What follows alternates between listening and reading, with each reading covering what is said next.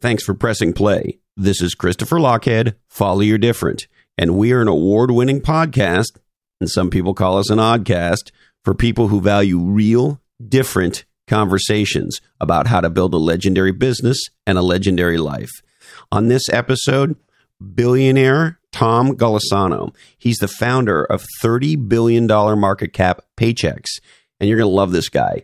He's got a new book out, a smoking new book that I really enjoyed reading called Built Not Born, a self-made billionaire's no-nonsense guide for entrepreneurs. And we dig into the book. He shares his insights on a ton of stuff, including when and why you should start a company, how to build a long-term successful business. And we get a little bit personal.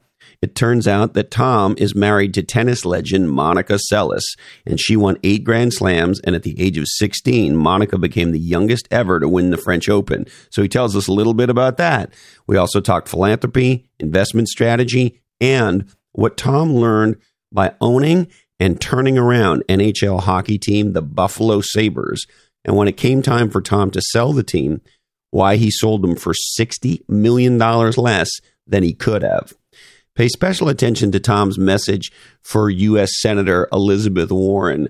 As I'm sure you know, we are in an election season here in the United States, and Tom has some thoughts for her. This is a legendary episode. For more on Tom and his book, go to Lochhead, LOCHHEAD.com, and check out the show notes for this episode. Now, what do companies like Ring, Hint, and Tecovas have in common? They all use my friends at Oracle NetSuite to accelerate their growth.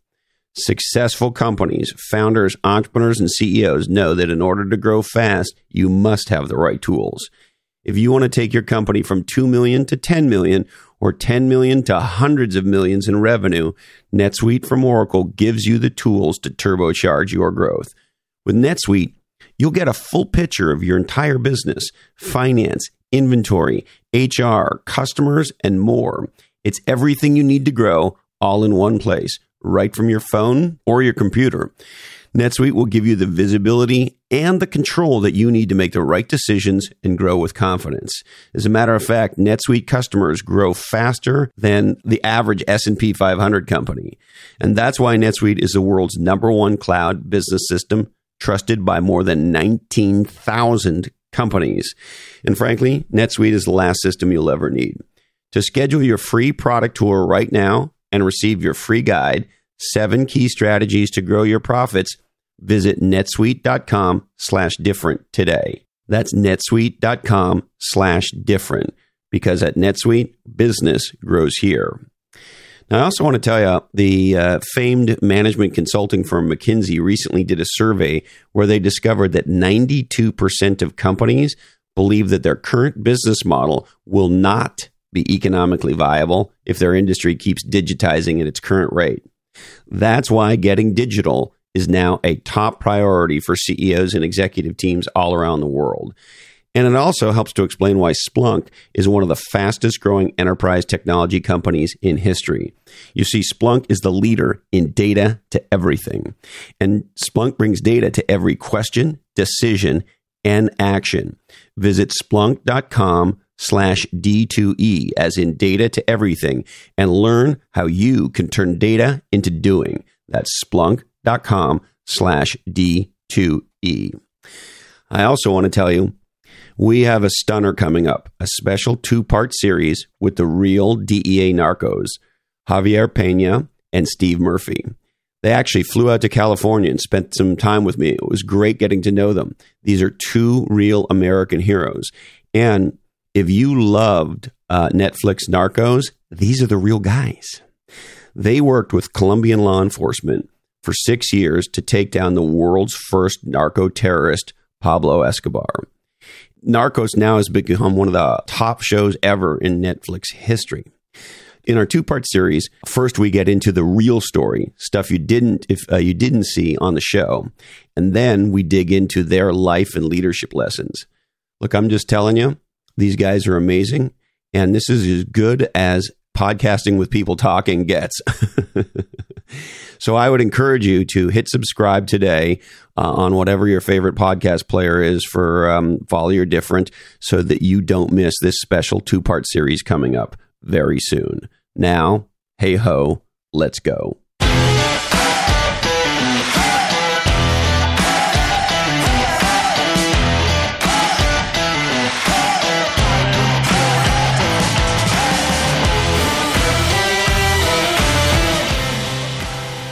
Trying to help people make the decision whether or not to be an entrepreneur. The ramifications of it, the so-called risks, the so-called hardship times that you're going to have, and so on and so forth. That's where I started. And I am an encourager of entrepreneurs. And for example, in the book, I talk about sometimes it's riskier, or many times it's riskier to work for somebody than it is to be your own entrepreneur. For example, if you work for a large company, you could do very well as an employee, but maybe your department head doesn't do so well and it reflects on you, or the division of the company doesn't do well, or even the company itself. And then all of a sudden you find yourself, the company sold, it's valued far less than everybody thought it was going to be worth, etc. If you have your own company, you're sort of set aside from those kinds of risks. And the great thing about owning your own company is sometimes you can sell it for value, or you can pass it on to an heir, a son or a daughter or some relative. There's so many advantages to being an entrepreneur over working for somebody. Now, a lot of people associate high degrees of risk being an entrepreneur. If your business concept is well thought out of and you're very well qualified to run your little company or your medium-sized company, whatever, then I think that's the best of both worlds. Well, and I love that you have this sort of smaller business entrepreneurial mindset. I lovingly refer to them as small E entrepreneurs, as distinct from living out here in the Silicon Valley area, what we refer to as big E entrepreneurs, the entrepreneurs who go and raise several $100 million in venture capital and try to build the next Facebook or what have you. And so I love that that's sort of where you start, because those small E entrepreneurs are the backbone of our economy. Mm-hmm. Well, exactly right. Paychex has as clients 670,000 businesses in the United States of America that are clients.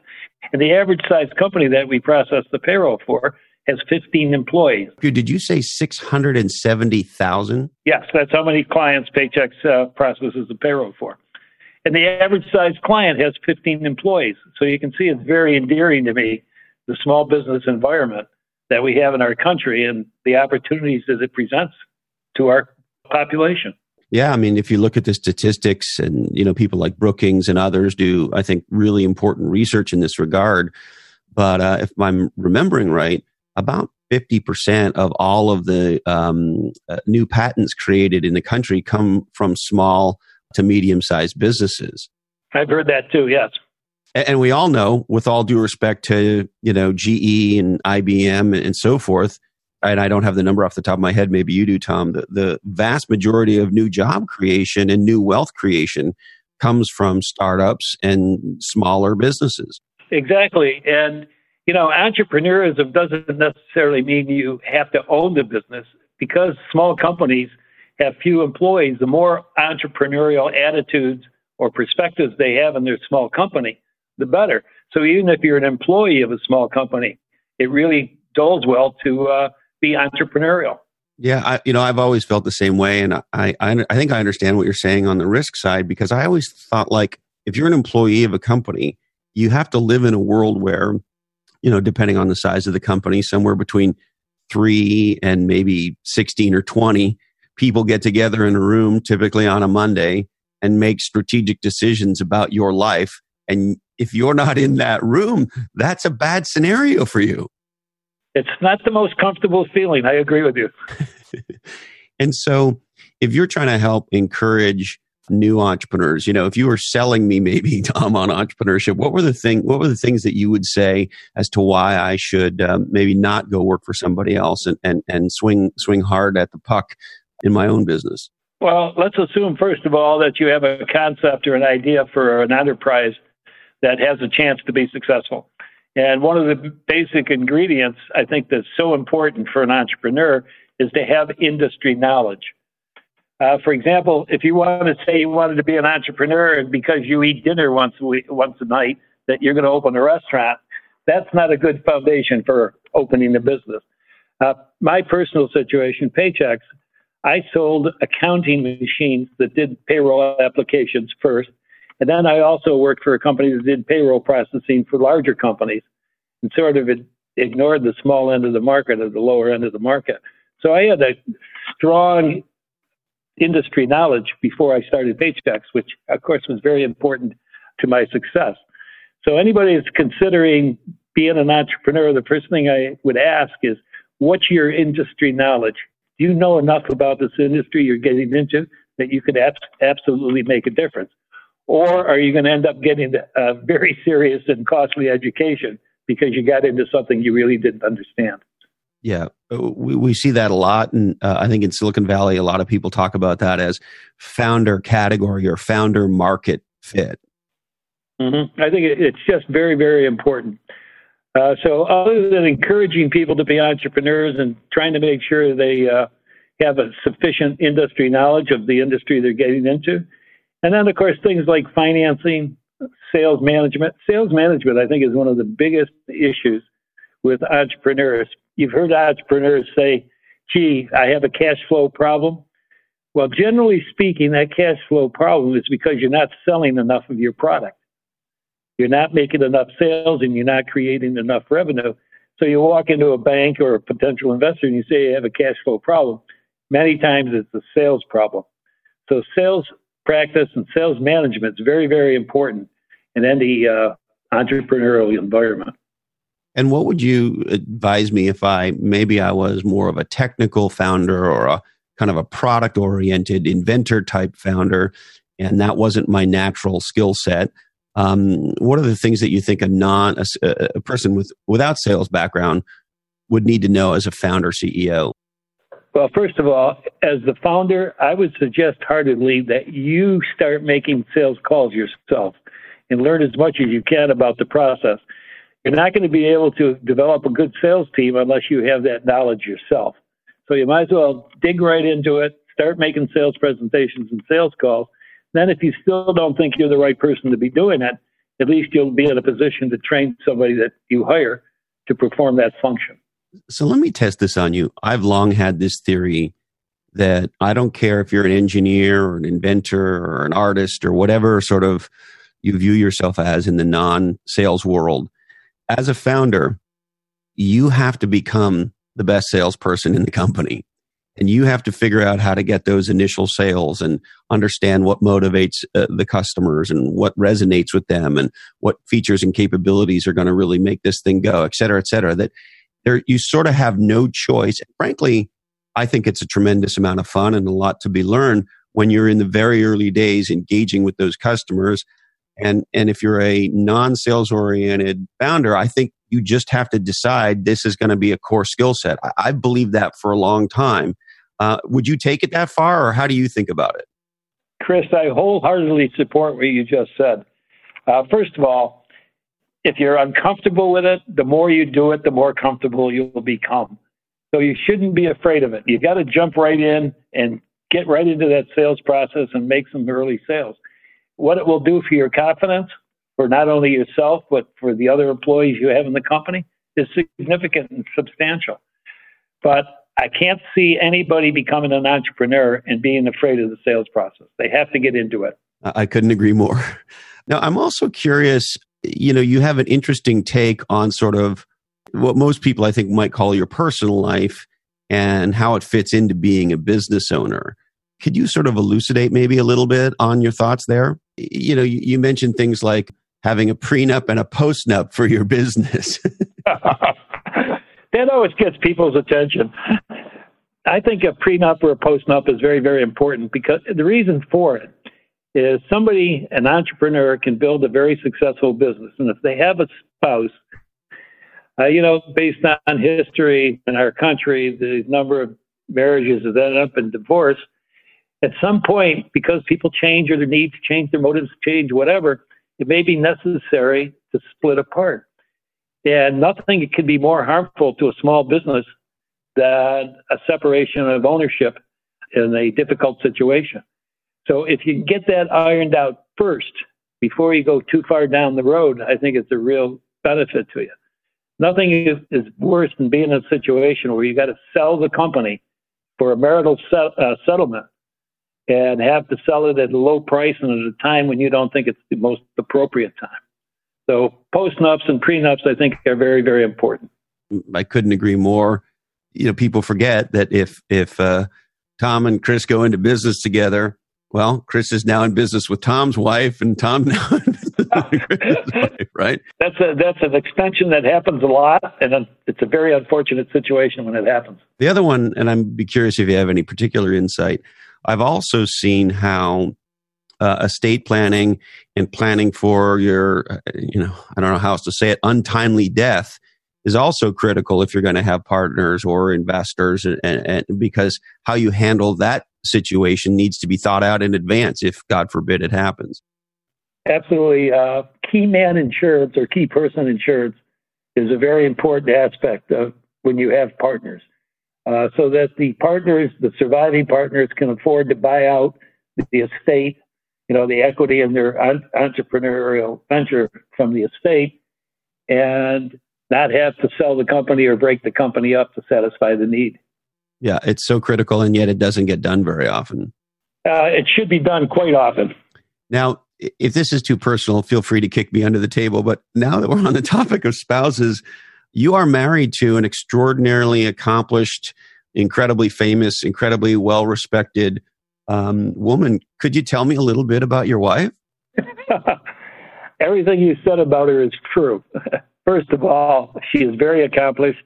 Being a number one world champion in any sport is very, very impressive. But the thing about Monica is you wouldn't know it by knowing her.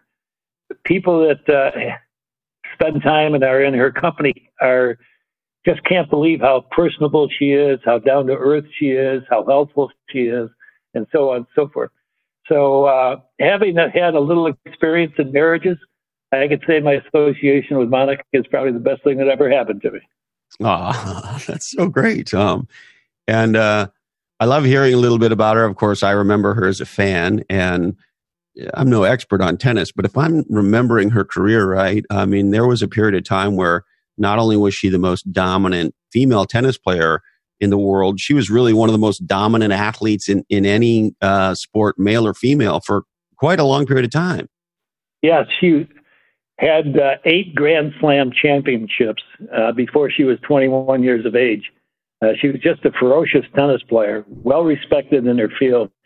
And you can't give her enough kudos for what she accomplished. Look, I don't want to embarrass you, but it's obvious. You have had a rock star entrepreneurial and business career. There's just no way around it.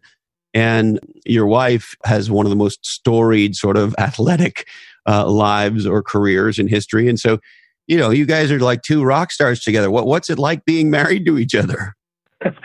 Well, when we walk down the street in the United States, or at least in upstate New York and Southwest Florida, I'm probably the one recognized first. But in the rest of the world, everybody recognizes Monica before they do me, even though she'll wear hats and sunglasses and so forth, not to be a show off. But it's fun, and it's great because people are so nice to both her and me as we walk down any avenue in the United States and the rest of the world. She's just so well known in the rest of the world. Nobody knows me outside of the United States. So. And so, as a man, and certainly as a seriously accomplished man, what's it like if you're in, some parts of the U.S. or if you're in France or wherever you are, and your wife's face and name is pretty household, and to your point, you're not, and yet for most of your life and most of your career, you're sort of, I got to believe you're used to being the rock star in the room. Well, the biggest advantage, at least internationally, and I don't mean to sound facetious, but we do get choice of our tables quite frequently, and we get reservations where probably we should in restaurants. I love it. It sounds fantastic. Another thing I was curious to ask you, it seems, at least based on my kind of reading and trying to get to know you, that philanthropy means a lot to both of you. and you've invested tremendously in education and a whole bunch of other areas. I'd be curious to hear a little bit about your thinking in that regard. Well, philanthropy has become part of our lives for sure. And when people ask me why I do it, I have only a simple answer, and that is because I can. For example, we've invested in 3 children's hospitals, one in Rochester, one in Syracuse, New York, and one in Naples or Fort Myers, Florida. Very gratifying, very rewarding. I don't go a week without getting a letter or a phone call or somebody stopping me on the street telling me what the hospital did for their child. And I'll tell you, when you hear those stories, you got to say to yourself, boy, am I glad I did that. I probably get more credit than I deserve because it's really the doctors and the staffs at the hospitals that do the work. But it's just very rewarding, very gratifying. And I'm so fortunate that I was able to do it. And of course, I've got to thank Paychex, because if it wasn't for Paychex, none of this would be happening. That's so interesting that you say. And, we're at a time where, at least I hear, and maybe you're even more sensitive to it, you'll tell me, we hear some negativity about billionaires and the elite. And obviously, we're in an election cycle here in the United States. And there's a lot of talk about sort of this whole topic. And I remember recently, I've done some homework on your political background. And I don't necessarily want to have a political conversation, but I don't know if you remember, somebody made the comment about, who would you rather give $1 billion to, Elizabeth Warren or Bill Gates? And so I guess with all that said, we're in an environment where there's sort of an interesting dialogue about billionaires and the role they play in our culture and our society and our economy. Is there anything about that that's on your mind? Yes, Chris, there is. If I were to get into a verbal conversation with Elizabeth Warren, here's what she would hear from me. I went 4 years without a paycheck. So I started my company with $3,000. I worked very hard for a lot of years, and it evolved into something that's very, very important to the business community, our payroll services and our HR services. But it didn't come easy. And yes, I've become a billionaire, but I've also paid over $200 million in taxes in the last 10 years. And I've given away over $300 million to philanthropy. Now, when Elizabeth Warren talks like I'm sort of louse and I didn't deserve to be as successful as I became, I actually really resent it, and I resent her. And knowing how hard entrepreneurs work and the fact that some of them are really successful, all the kudos in the world should go to those people, because they paid a price some way for their success. And to demean them is really hurtful to me. Is that clear enough? Yeah, it's very clear. And I appreciate your comments, and I support them 1,000%. And what people fail to acknowledge is that some meaningful percentage, and I don't have the number in front of me, of our billionaires are entrepreneurs. Guys who started out like you did, or like Sarah Blakely, or like, Bill Gates and Paul Allen. And, everybody likes to shit on Amazon right now. And they forget that guy started out with nothing and changed the world, right? And on and on and on. I mean, so many more living in Silicon Valley. It's so exciting to be here, because a huge part of the future gets created within a 50-mile radius. And that's an incredible thing to be around and associated with. And yet that part of the discussion doesn't show up now, does it? Yeah. Paychex has 15,000 employees, and some of the other investments that I've made probably equal another 5,000 people that have secure, well-paying jobs. And to have somebody who's lived off the public trough all their life criticize us really irritates me, as you can understand. Yes, well, you and I are in violent agreement there, Tom. Now, I'm also curious, talking more maybe about entrepreneurship and some of the newer things you're involved with. I see 3D printing, fiber optics, and the internet. And of course, I would love to, if we have time, to get to a little bit about the Buffalo Sabres. But maybe could you walk me through kind of the things that you're interested in from a business and investment point of view today? Sure. Well, first of all, we will talk about the Buffalo Sabres. That was one of the best financial investments I made. As you know, they were in bankruptcy in Buffalo, New York, and nobody was standing up from the Buffalo community that had the resources to acquire them. And being a Rochesterian, about 60 miles down the New York State Thruway, I thought the Sabres were very important to the Buffalo psyche, if you will.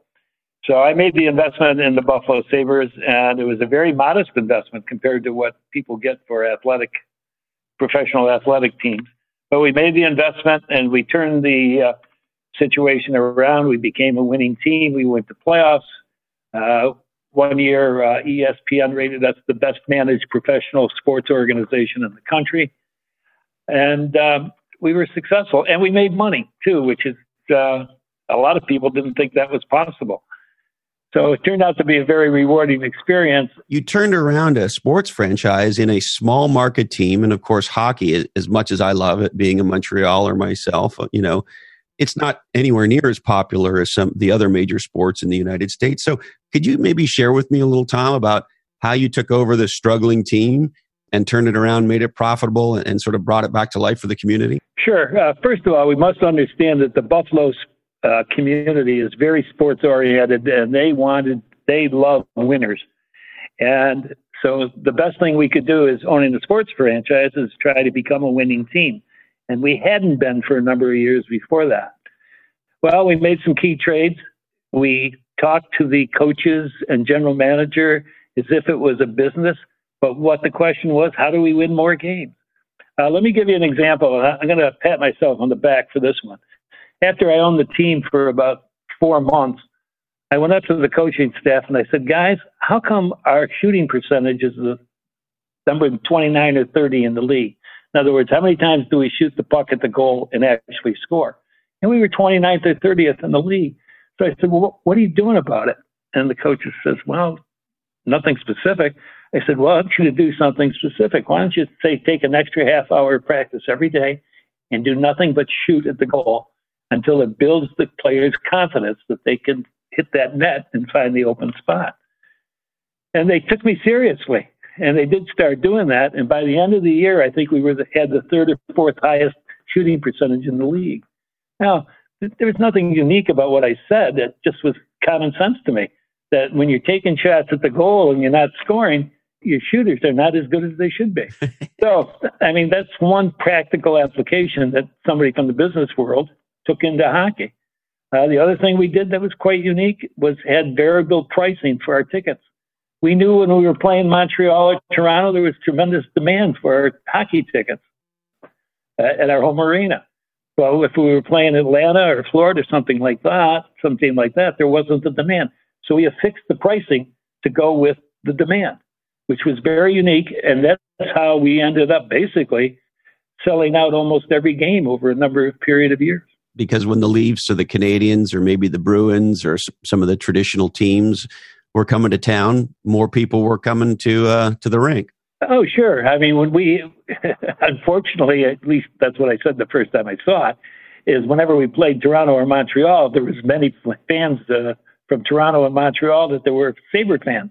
And these people drove in from Montreal and Toronto to see the games because they probably didn't have access to tickets in either Montreal or Toronto. Yeah, so why not take advantage, right? And I'm sure the Montrealers and the Torontonians didn't care. Absolutely. It's probably still cheaper than seeing it at home. Well, I love that. And you mentioned that it was a great investment. So I'm curious, it's one thing to make an investment, start a company, but, the old know when to hold them and know when to fold them. So what led you to, as much as you loved it and it sounded like it was a lot of fun for you, how'd you make that decision to sell? Well, it's an interesting question. Yes, we were going along. We were profitable. We were filling the arena. We had a fairly successful team when it came to wins and losses. And a gentleman by the name of Terry Pagula contacted us. And Terry was very interested in owning the hockey team, and he made us an offer. And we said, Terry, thanks for the offer, but we're not ready to sell it at this point. But a few months later, our managing partner, developed a heart condition. And his name is Larry Quinn. And Larry was very dedicated to the Buffalo Sabres. He worked very hard at trying to make them successful and put a lot of self-inflicted pressure on himself. Well, with his heart condition, I decided maybe this is the time to sell the Sabres. And I knew Terry Pegula would be a good owner because there was nothing Terry Pegula was going to do more than keep the team in Buffalo.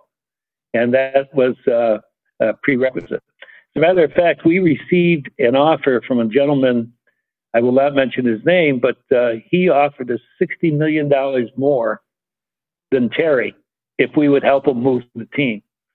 And we decided that would not be a good move because I don't think Larry and I could walk down the streets of Buffalo if we sold the team to somebody that moved it out of Buffalo. Our life would be in danger. So when Terry came along and made us an offer again, we decided to sell the team. And I'll tell you, I was in it for 8 years. I had a lot of fun. Didn't especially like working with the media, and that's no secret. I can remember we are having playoff seasons, and some of the media in Buffalo said we couldn't run a 7-Eleven store. Or one of them called us the Three Stooges. But other than that, it was a great experience, and I enjoyed it immensely. I'm curious, particularly as an entrepreneur, and we hear a lot about greed and money and so forth in our culture. You had an opportunity to make, most people would say $60 million is a very material amount of money. So you had a chance to make a meaningful amount of money more for yourselves by moving the team. And I get the joke about, getting in trouble in downtown Buffalo, but all kidding aside, help me with sort of how you make decisions that are not financially oriented. Well, I think, perspective has got a lot to do with it. For example, Larry and another gentleman were co-owners of the company, but they actually owned a fairly small percentage compared to myself. So most of that $60 million would have accrued to me. But to keep it in perspective, it wasn't that important to me. What was more important is that the Buffalo Sabres get an owner that's going to be dedicated to the Buffalo market and work very hard to make that team successful in Buffalo. Now, Larry and Dan, the other gentleman, I think probably maybe was a little hesitant about us not taking that offer, but I think in the end they thought it was the best thing. So that's what we did. I love it. Now, maybe a little bit about some of the other newer investments and entrepreneurial endeavors you're into right now. I'd love to hear sort of where you're placing bets and trying to build new technology and new companies.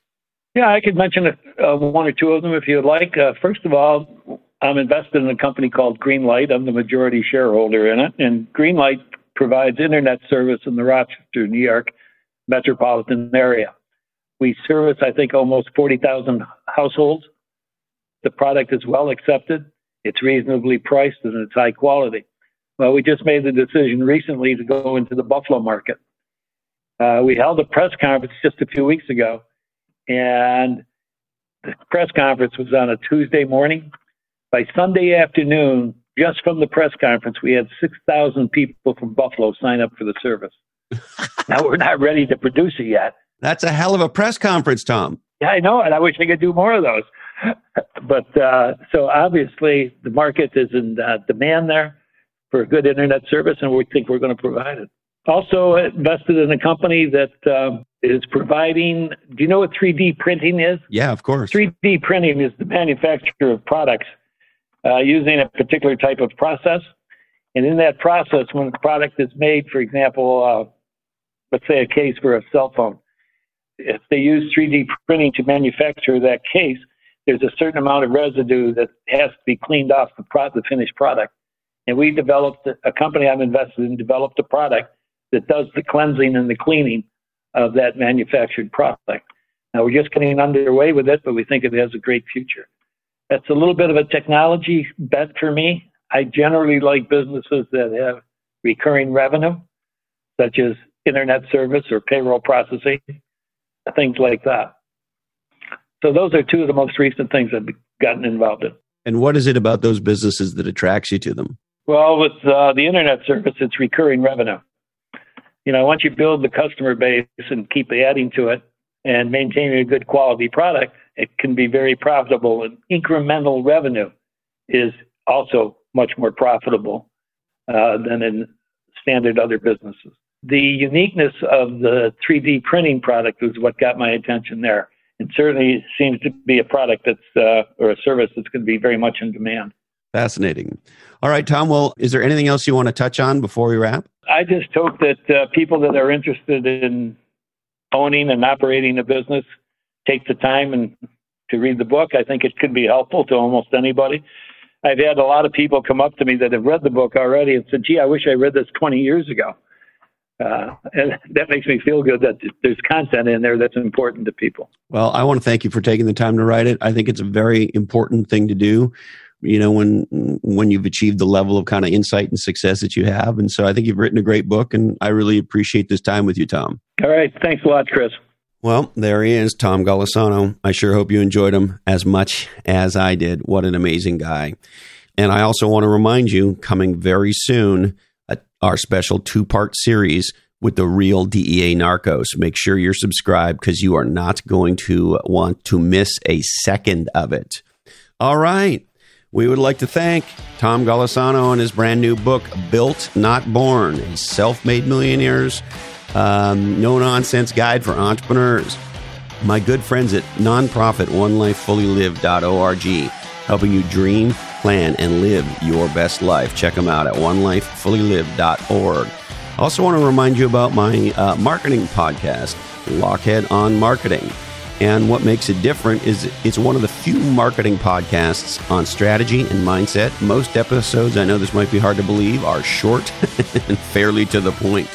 And we were lucky enough to make #1 in marketing, #1 in business on Apple Podcasts. So check out Lochhead on Marketing. Also, my dear friend, Dushka Zapata, and her best-selling book, How to Be Ferociously Happy, and other essays. A podcast I love with Jamie J, Culture Eats Strategy. Check it out. Another podcast I love, Grumpy Old Geeks, with my friends Jason DeFilippo and Brian Schulmeister. Check them out. Also, check out GrowWire.com. It's what legendary entrepreneurial people are reading today, GrowWire.com. My friends at Crash.co want to help you crash your career and catapult your career and your job search to a whole new level. Check out Crash.co/different. That's Crash.co/different today. And if you're in Australia, check out my buddies at rapidmedia.com.au. Legendary marketing, media, and communications in Australia. rapidmedia.com.au. All right, I need to remind you that today's information is provided to you solely for informational purposes, and this oddcast is the sole property of the Lochhead Oddcast Network. And we deeply, deeply appreciate it when you tell your friends about this oddcast and you share it on social media. Thank you so much. Be nice to your mother. Support your local entrepreneurs. Don't forget to buy John's Crazy Socks. Tell 2 people you love about 2 podcasts you love. Remember, don't be lame. Get out of the passing lane. Listen to the Tragically Hip. Only buy pasture-raised free-range eggs. Remember, chickens are people too. Thank you, Candy Dandy. I love you, Mom and Dad. And hey, Colin, this oddcast really ties the room together, doesn't it? Our deepest apologies today go to Richard C. Kelly, chairman of Pacific Gas and Electric. Sorry, Dick. We just ran out of time for you. That's it, my friends. Thank you so much for investing part of your life with me. Stay legendary, and until we're together again, follow your different.